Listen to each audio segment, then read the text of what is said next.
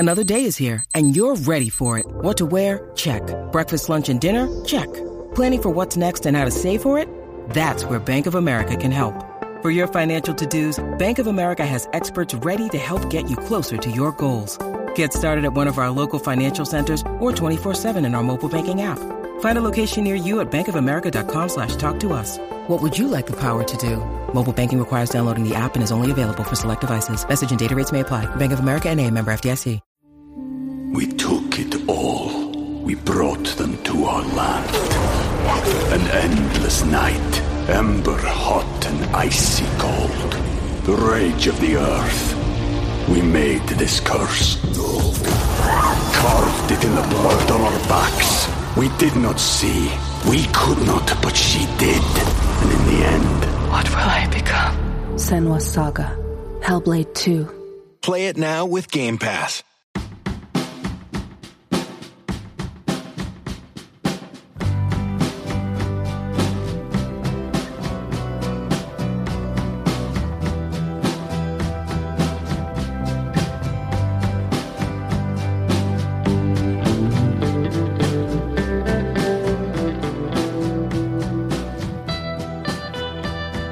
What's up? It's Jenny LSQ. Welcome to episode 33 of the LSQ podcast. I'm excited to share with you a conversation with an artist I've admired for many years now and was thrilled to finally get a chance to interview, Laura Jane Grace of Against Me, and more recently a solo project called Laura Jane Grace and the Devouring Mothers. In fact, last year with that project, she released an excellent album, Bought to Rot, an urgently delivered and refreshingly varied array of songs that show off some previously unseen and unheard sides of her musical personality. Laura Jane Grace and the Devouring Mothers do have some shows coming up in September, including the Ohana Festival at the end of the month. Plus, Against Me are also touring this fall and even playing at Riot Fest in Laura's current hometown of Chicago this coming weekend.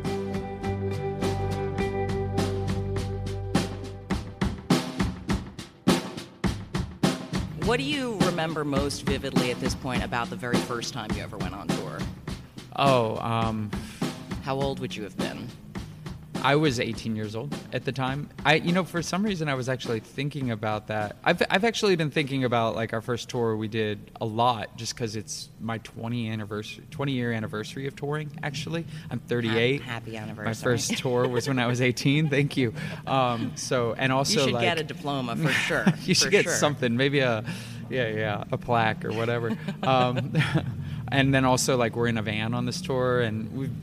For a while we've been doing bus touring, but this is like the first tour with this incarnation and doing this project. So we're in a van on this. So van touring is a lot different than bus touring. And I was thinking about our first tour recently, and I was specifically thinking about towards the end of the tour and remembering like one of the very last drives, being like at a gas station and just us being broke and being like, we need to get gas. We need to fill up this tank, or we're not going to get any further. How do we fill up this tank? And us turning to our one friend who was on tour with us at the time, who had a debit card, and being like, you're going to have to buy us gas, We'll get you back in either karmic or we won't get you back, but, like you're going to have to do it nonetheless. So, but yeah, it's amazing. Like the real reason I was thinking about it too, or one of the other things I was thinking about and compared to touring, since the last time I remembered in a van, you miss like looking out the window when you're in a bus. You sleep while you're driving. You just show up in the cities. And I feel bad where like I'm driving around America for the past couple weeks, and like everything's covered in trash.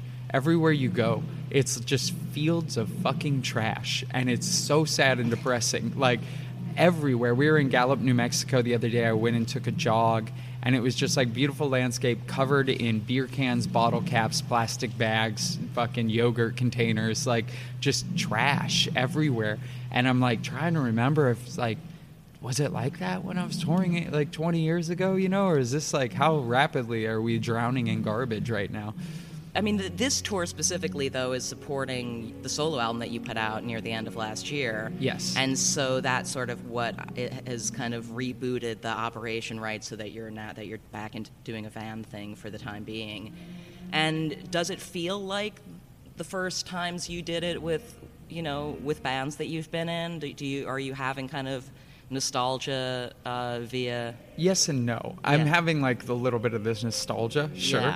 But I mean, we're touring in a Mercedes Sprinter van, like it's a rental. Don't get me wrong, we don't own it, but it's a Mercedes nonetheless. Our first tour was it was like a 86 GM van that had like holes in the floor from the rust. And we would sleep at rest areas like on the roof of the van or just on the sidewalk there. And, the inconvenience of tonight's show changing venues, back in the day that would have been 2 weeks of shows got canceled, so let's go camp out in the woods somewhere and we like need to save buy money. a new alternator for the van, let's start spare changing on the side of the road.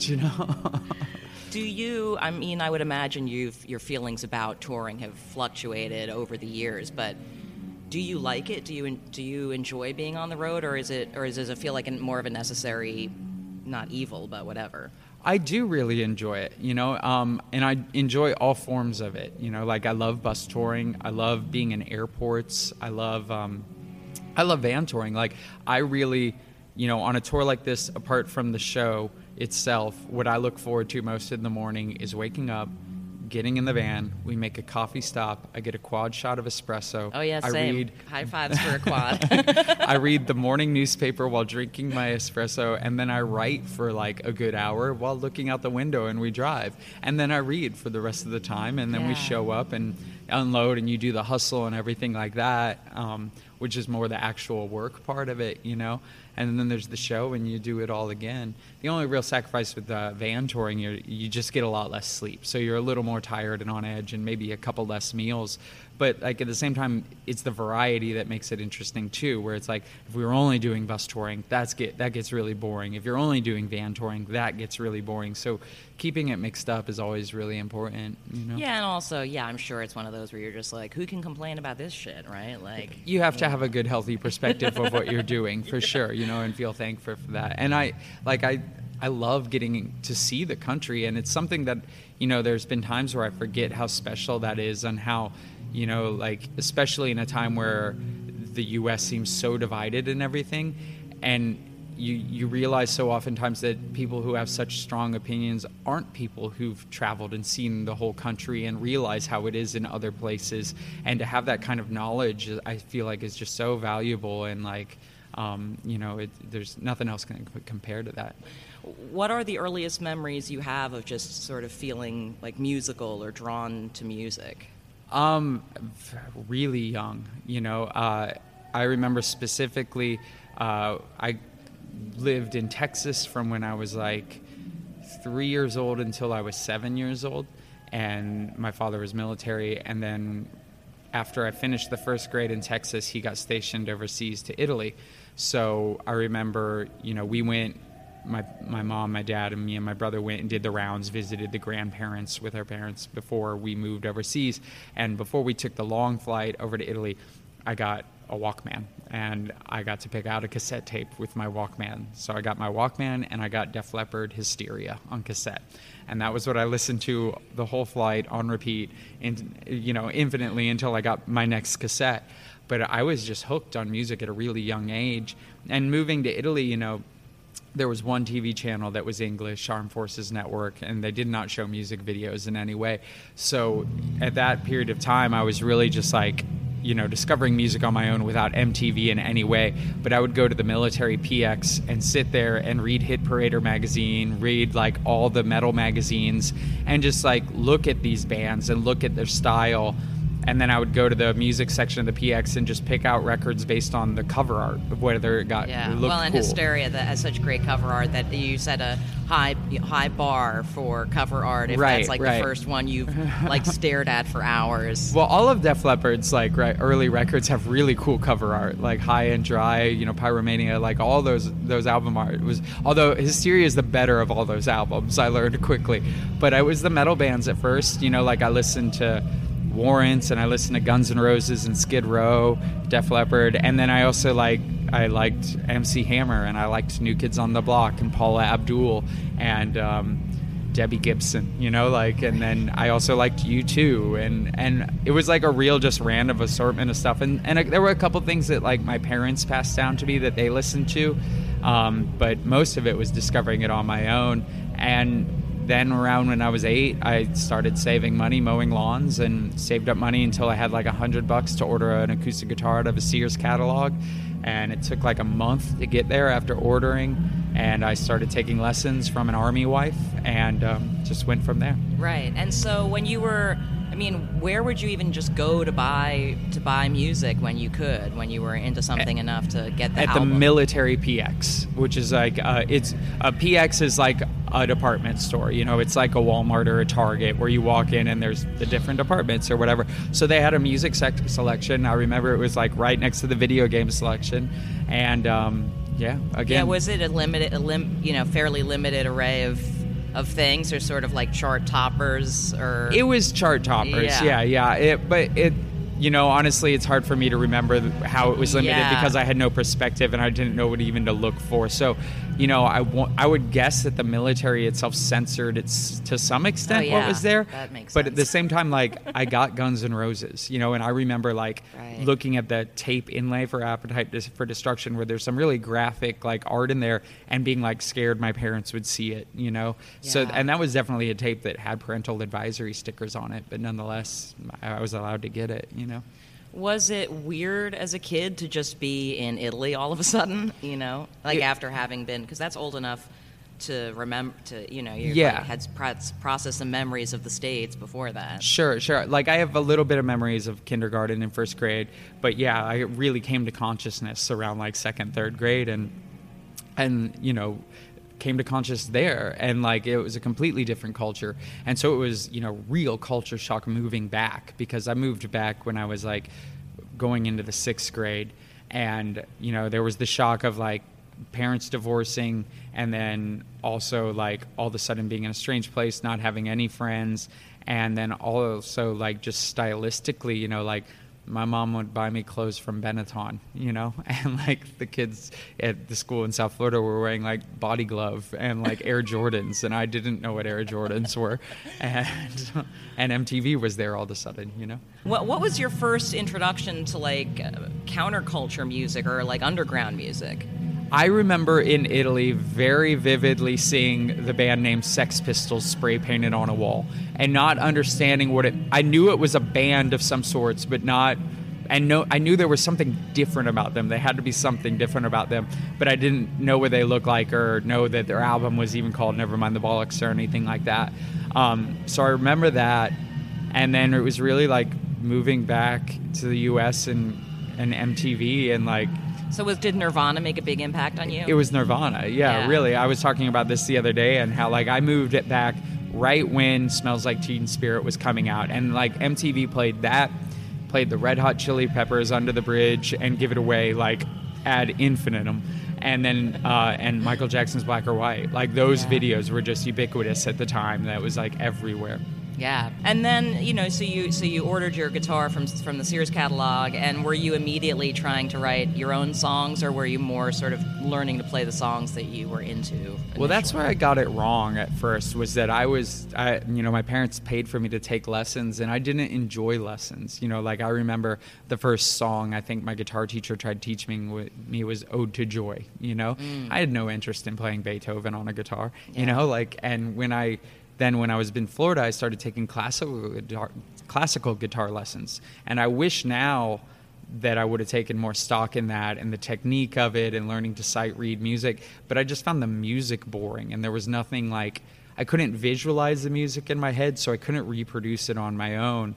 Where it wasn't really until I started just playing along to records that all of a sudden that was like the spark where I was like, oh, okay, now I get it, you know, and then could play it on my own, and it was much more fun just playing by ear along to records. And and I'm guessing that as someone who was attracted to punk rock like passionately, the idea that, well, it's not technical anyway, you know, it's not, I don't need to be technical if this is the kind of music I want to play, so fuck it, you know, in the short term, might be how you'd look at it, and then later you'd be like, technical stuff's cool, though. Yeah. I also think that sometimes, like, the punk artists that most people write off as not being technical performers are also those same performers who the most technically proficient performer cannot reproduce the performances of. Like Crass, one of my all-time favorite punk bands, no other drummer can play drums like Penny Rimbaud, Penny Rambo.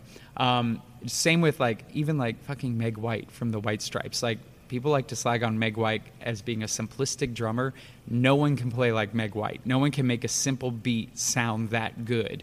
And that takes real talent, in my opinion.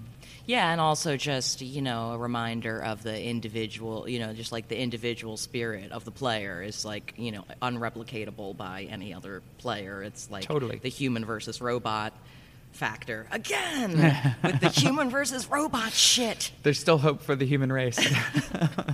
I'm ready to embrace the robot culture, you know what I mean? I am certain that when I have the option of, a really lifelike robot dog or cat or something like that, I'm going to be so into it. I'm going to fall genuinely in love with a robot pet of the future. Well, that'd be cool because you could probably at least bring a robot dog overseas with you, because I would love to be able to have a dog, but I'd need to have an animal that could travel with me, and doing quarantines and stuff like that with international touring makes it impossible. So if I had a robot dog, it wouldn't need to deal with quarantines or anything like that. You just power it down, just collapse it. Eventually you would forget that it was a robot dog, and you would be like, I think it loves me.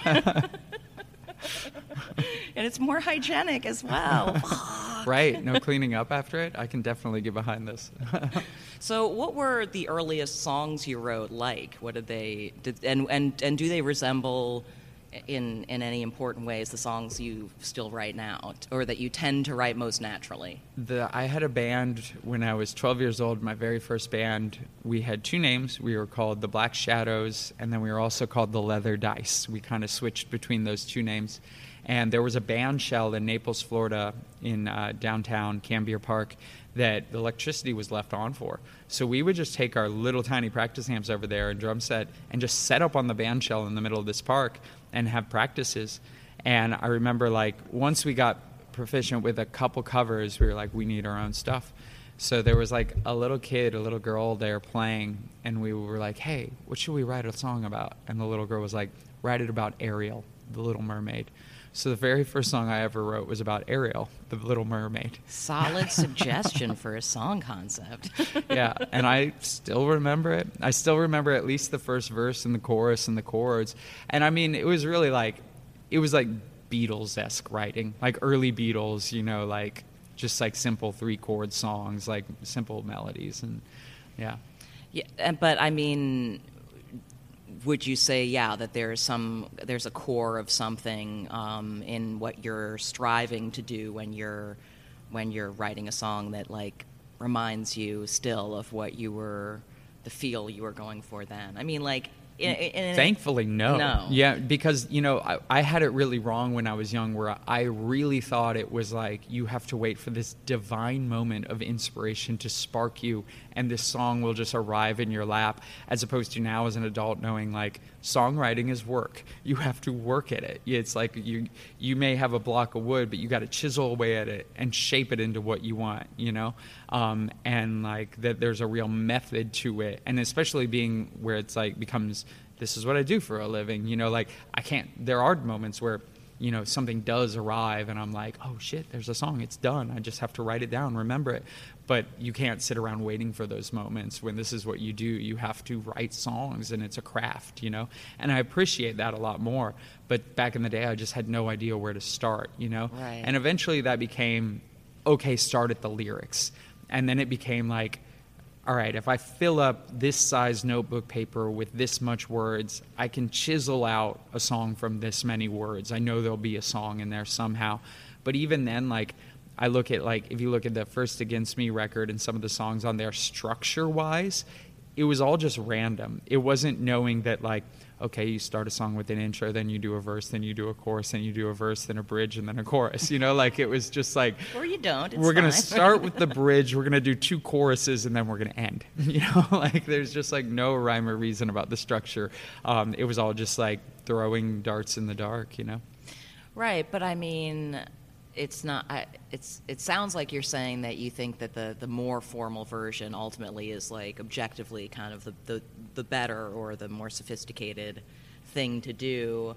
But it's also interesting to me, having on my drive down here, listening to your new solo album and the variety of different things on it and how like kind of open it is and how and like obviously the songs are like there's a lot of bangers on there and there's like very strong songs each one to the next, but it doesn't seem constrained by like formula or something, it seems. Right. Well, and there's an element of like, once you discover there's formula, you utilize the formula, but then you utilize it so much you start to rebel against it again, and Right. You're like, I don't want to just do these same structures that you do over and over again. It's nice to know they exist, but then you don't want to be bound to that all the time.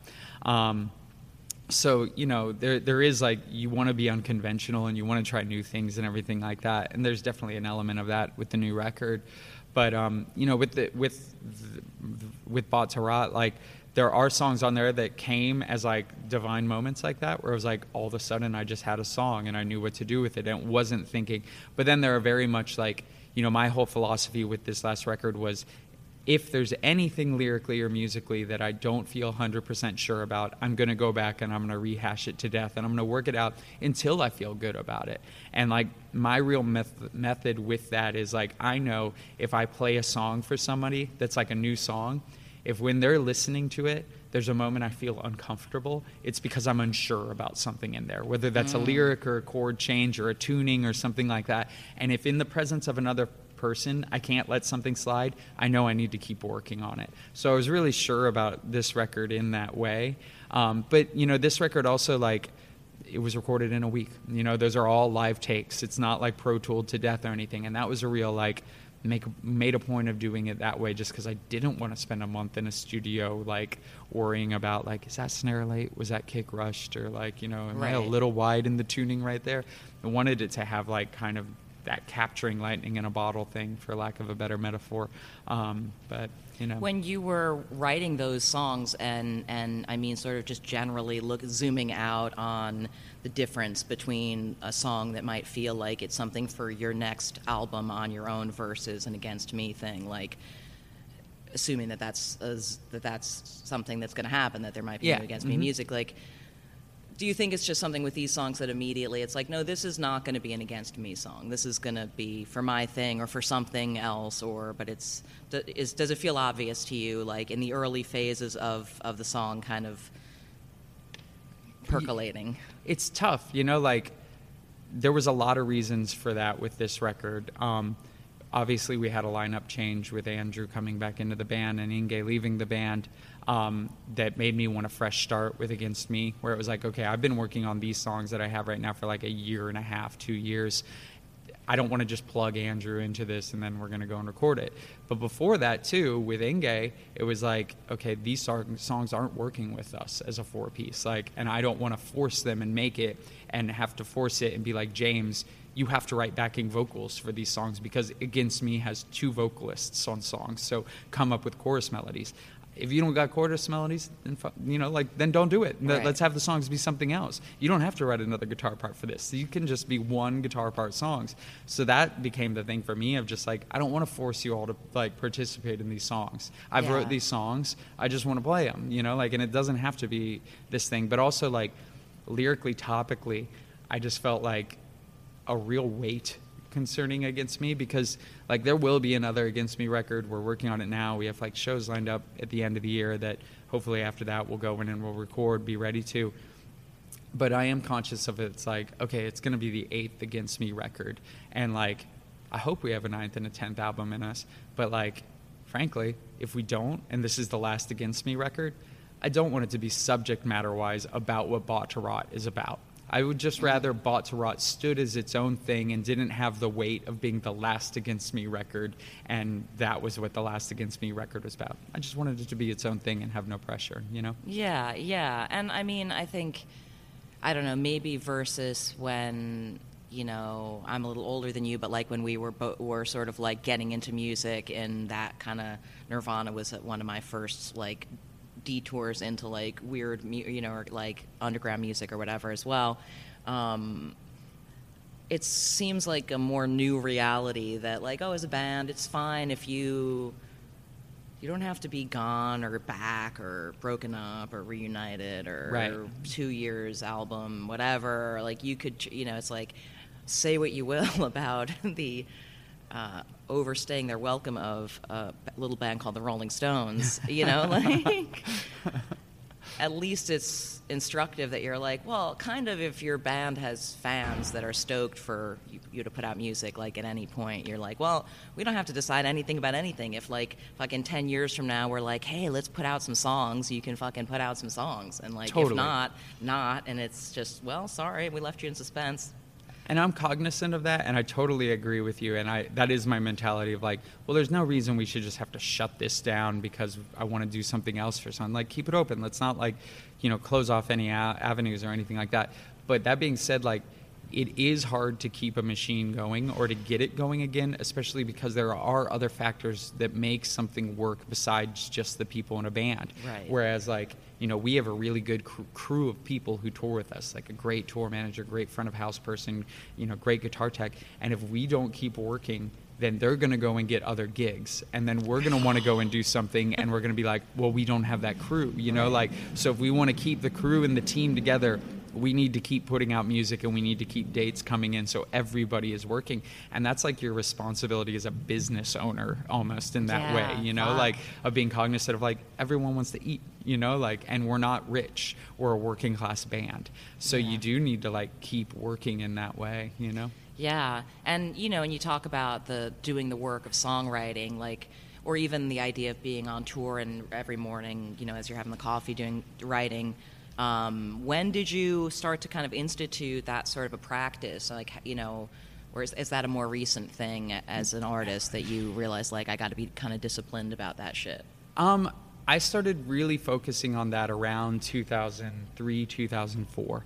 I always kept a journal, but like around then, it was really like 2004 was when I got sober for the first time. And I was like, focused really on writing. Like, I'm going to do a journal entry every night before bed and in the morning or whatever, and really started focusing in that way and got really into like hearing about how other writers worked, and I've always been fascinated about the idea of like, okay, like someone like Nick Cave wakes up in the morning and goes to an office and sits and writes. Is that what he does? Yeah. Mm-hmm. And like, anytime there's like whatever clickbait article that's like, learn about these writers' habits and what drugs they were taking, I'm like, click, like I want to know, what did Sartre do all day long? Oh, he took speed and sat at cafes and wrote. Sounds awesome, But so like I started like really paying attention to that and like would try to emulate it, and then eventually like it just became my reality where like, now my life as an adult is when I'm not on tour. Because I live somewhere, I've lived in Chicago for the last 6 years, I don't have a social life, I don't have friends or anything like that, and I'm a full-time parent when I get home. So, I wake up at 5 o'clock in the morning, fix my daughter, like, breakfast, take her to school, drop her off at school, and I have a studio space right around the corner from her school that I go to, and I sit at alone for 6 hours and work on songwriting. And then I go and I pick her up from school. Damn. And then I go home and we, make dinner and we hang out and we do it all over again. And I do that 5 days a week, Yeah. Sometimes you feel inspired and sometimes you don't, but like forcing yourself to like, even if I don't feel inspired today, I have to sit here and I'm going to do some work, Right. Oh man, I have so many questions. But Ben Gibbard does that as well. He has a office in Seattle, and he's like briefcase, not really, but like goes there every day. And it's interesting because I always ask people about this because I'm, fascinated by it as well. Even just the episode that just came out with the guy from Twin Shadow. He was very, very sort of like, no, I can't. I don't want to. Sort of ruin the mystique of it, I guess, like of trying to make it into a job like that, which I was like, oh yeah, no, I get, it's the different perspectives on it I think are interesting because it's so ephemeral to me as a non-songwriter that I'm like, okay, whatever. It seems like whatever it takes, like if once you can tap into that, the excitement about trying to do it again, like, would sort of maybe put you in a, like, well, whatever works for me zone. You gotta just sort of be open to it. When I hear someone, like, say that, though, like, I always think, like, well, lucky fucking you that you don't want to turn it into a job. That's fucking great, you asshole. Because some of us really have to work at this, and there's a lot of responsibility in it. But when did you, I mean, how long had you been writing songs when you started to feel good about, or was it immediately that you felt good about them? Or felt like, okay, I think I know what it feels like when it's happening? Well, there's different levels to that, you know, like the feel good about it, you know, like there's the level of like, I feel good about this song because it works really good live. And sometimes that song isn't a song you felt really good about when you wrote initially or when you were recording, but it works live and you're just stoked that it works live. And then, you know, there's all different variations of that. You know, there's some songs where you're like, oh, we recorded the song. I'm so happy with the way it came out, but it sucks live. There's no reaction. The room dies, you know? So, but I think, you know, really like within the last 8 or 9 years was actually when I started to be really like comfortable and feeling okay with work I'm doing, you know, or like feeling confident in it. A lot of that, you know, coincided with going through the major label process. And that really, like, that I think was you know, in addition to like, okay, sobering up and like focusing on writing in that way, but then signing a major label deal, it was like, all right, we need to get serious. This is your chance, you know, right. Like fucking, it's now or never, bare your soul. You have to dig deeper than you've ever dug before. Like all those fucking like cliches, you know, like, but you believe them. You're in this situation where there is a lot of pressure and you're like, okay, now or never, you know, like pony up, got to do this. Right. But also, I mean, I'm sure in retrospect, the sense of that pressure of that moment, like, now must seem like, wow, it wasn't really. They make it seem so do or die in that situation when you're just like freshly on a major label and you're like, you've done some shit and your band's popular and you kind of didn't have to sign, but you're like, you know what? I deserve this opportunity to make like a really, like, maybe I could put a down payment on a house. I'm not going to not do this, especially if you're just like, the Smiths were on this label, why the fuck not? Right. And then, you know, cut to now, and it's like, I'm sure there's things that felt like that they were the end of the world in decisions you had to make for those records that you're like, would that really have affected anything? I think about that a lot, though, especially as someone who like had a lot of poor choices made during those period of times, or things that like were legitimate setbacks, like getting arrested and stuff like that, right. Or like, you know, whatever, like dumb shit we did. But that's not major label related, for sure. No, but it like like we were on a major label. Right. I got arrested as our major label was coming out, you know, or the debut was coming out. God. So it was definitely like a dark cloud over touring. And like, you know, I've written about it where like we did a month-long tour with Mastodon right before our record came out, and that month-long tour was a cocaine fest the whole time. So it's like, well, maybe if we wouldn't have spent a month on tour with Mastodon being blasted out of our minds, we would have been in a better spot as a band when the record actually came out, you know? But when it came to like the actual songwriting and the actual record making, I felt such a pressure too of like, I don't want to let down Butch, who we made the records with. Like, I want to rise to the occasion because I feel like this person sees something in me, so I want to try to encompass what they see in me and meet that, you know?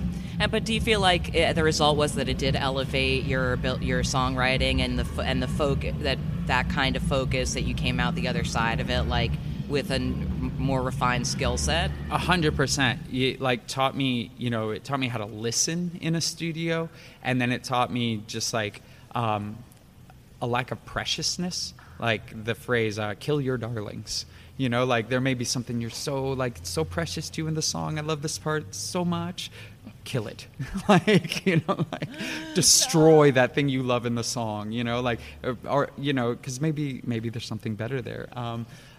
So just not having no ego about it, you know, and serving the song. Like, I know that's easy to say, but I really do believe that. Serve the song. What's the best thing for the song here? Is it here? It's not your ego, you know, it's not you being the star of the situation. Like, it's making sure it's in tune and in time, and that you wrote the best lyrics you could, and that the chord structure structure is solid and that, you know, everyone's strumming in the same way that they should be, you know, like, and practicing enough before you actually hit record.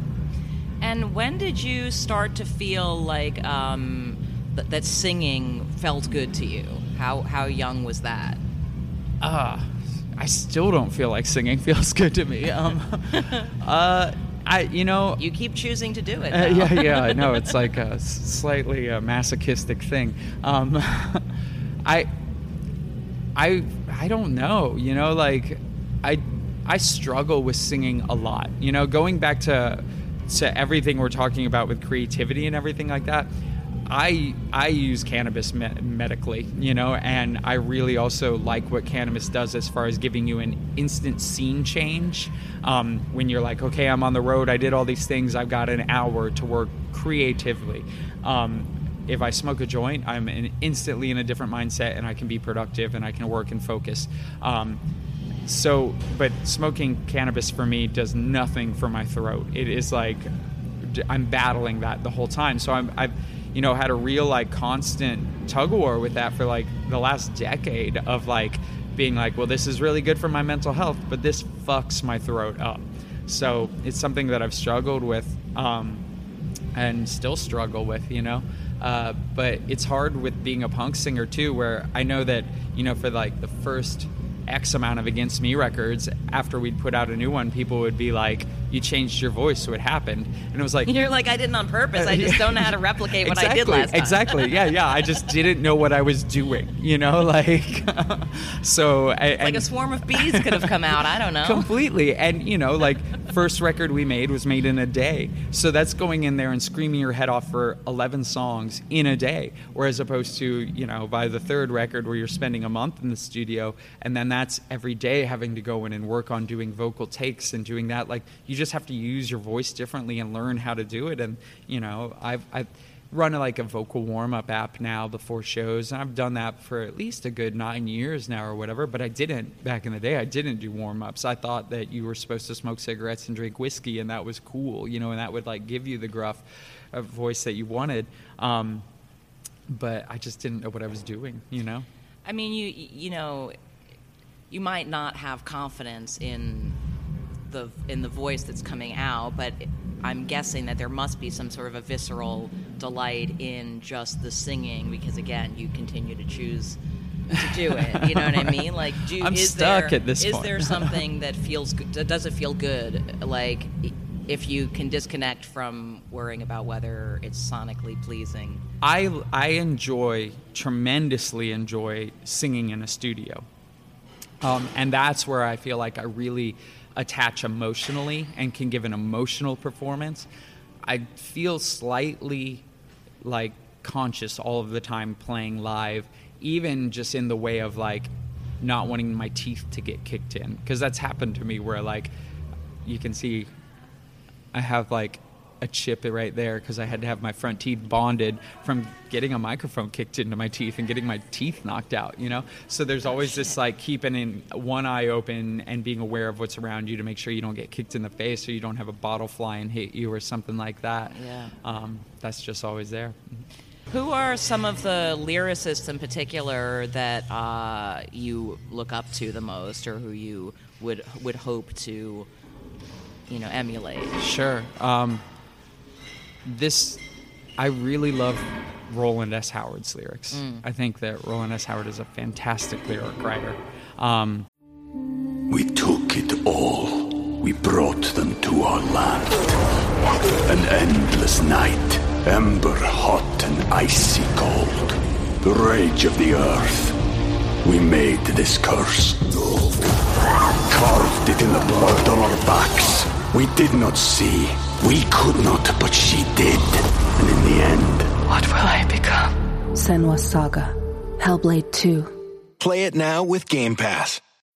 When you need mealtime inspiration, it's worth shopping Kroger, where you'll find over 30,000 mouth-watering choices that excite your inner foodie. And no matter what tasty choice you make, you'll enjoy our everyday low prices, plus extra ways to save, like digital coupons worth over $600 each week. You can also save up to $1 off per gallon at the pump with fuel points. More savings and more inspiring flavors make shopping Kroger worth it every time. Kroger, fresh for everyone. Fuel restrictions apply. This is also one of those questions where my mind totally goes blank whenever I'm asked it. But I like music. I like songwriters. No. I don't know. You know, I just... At the point when you were first sort of developing your style as a lyricist, who would have been like the biggest heavies for you? Oh, well, shit. Jim Morrison, unfortunately. When I was like 13 years old, I was really into the Doors. Yeah. So, You're like, I need to go to the desert and have a psychedelic encounter. Totally. Yeah. And I loved Bob Dylan, you know. But I listened to a lot. I think it's more about just like taking stuff in, and I am very much like input does equal output for me. And so consuming other artists' music or new music, is that like, you know, I know some artists sort of have the mentality of like they don't want to sort of mess too much with the idea of not messing with the sort of spiritual magic of the songwriting process. I don't listen to too much other artists' music. It's something that I hear a lot. But what about you? Or do you consume a lot of new music, like by younger artists and stuff like that? I do, yeah. And I go to the opposite of that, where like I do want to consume new music and I want to listen to it all the time, and I feel inspired by it, especially when something's really good and I feel like it's better than what I've written, because then it's a challenge and it's like, oh, I gotta up my game. I really gotta work on this. But there is that danger of like accidentally like co-opting something into your own song. But I honestly think at the same time, like, that's just the way music works, you know, like, and I've been obsessed lately with that Song Exploder podcast where artists break down like a particular song, and you know, like you go and listen to any of, or a good majority of those, and they'll talk about the songs they ripped from. You know, like there's the Fleetwood Mac episode where they're talking about You Can Go Your Own Way, and like the original drum beat for that song that inspired the song was stolen from a Rolling Stones song. And it's like, you hear stuff like that and you're like, oh, well, I'm not the only one who does that, and that's just kind of the way rock and roll music has always been, you know? That was what used to trip me up when I was younger, though, in a lot of ways, was like thinking that, oh, well, I can't write a song that goes G to D to C because someone else already used that chord progression. So it was like feeling this obligation to like, I've got to invent my own chords and invent my own chords, like chord progressions, when that's just impossible. Like all the chord progressions have been used. You just have to bow down to that and make them unique and make it your own. So that was like something that it took me a while to come around to, you know. Another thing that sort of made me laugh listening, I mean, you know, the best kind of laugh listening listening to your record, hearing a reference in passing to Misanthropy and thinking about the zine that you had. Oh, that was thank you called for picking up on that. Yeah. And obviously, you know, the idea, you know, it's interesting meeting you because only listening to your songs, it's like the idea of you as being a misanthrope is like, well, yeah, she sounds like a misanthrope to me. Maybe a little nihilism in there as well. I don't know if that feels, you know, feels like you or not. But at the same time, like, you seem like a very, open, kind of positive person. It's too. like being an extroverted introvert. Right. You know? It's like, I'm really positive but really negative. Do you think that you are more or less misanthropic now than you were when you had a fanzine called Misanthrope? That's a good question. I don't know. I would like to think I'm less, but at the same time, like, at this, you know, having lived a good amount since then and realizing, like, man, people suck, you know? And feeling like most social experiences that I live are real letdowns, and like that, you know, that I don't know if I'm less of a misanthrope anymore, you know? And there's this world operating in this world, you know, and being around, like, I'm happy to be here. I'm playing a show later. That's great, you know, and like, the people at this venue will be nice to me because I'm working here tonight. But if I was just some schmuck coming in off the street, like, they wouldn't be, you know, like, or they wouldn't be in the same way. Right. And I'm cognizant of that. And yeah, I kind of take it all with a grain of salt, you know. Honestly, like, being trans is like an immediate, like, I don't fit in with the rest of the world. I do not. Like, for the most part, transgender people are not welcome in society. You're not welcome to participate in most public spaces. And I've recognized that, and because of that, like, it makes me feel like I don't want to. I don't want to ever be normalized. I don't want to ever fit in because fuck all of you. Yeah. I mean, I think that's a completely fair perspective to have, but I also would hope to say, welcome, please. Please don't hide. I appreciate it. I mean, I love to hide myself as well, so I get it. But right. I'm glad that we found each other here in Santa Ana to have this conversation.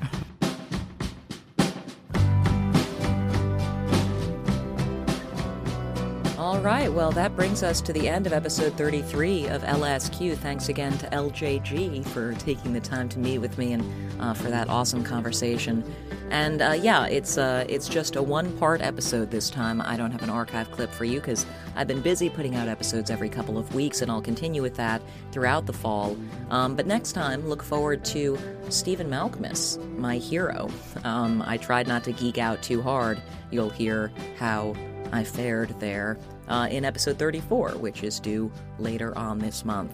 Thanks again for listening. You can reach me with feedback, questions, etc. on Twitter @JennyLSQ.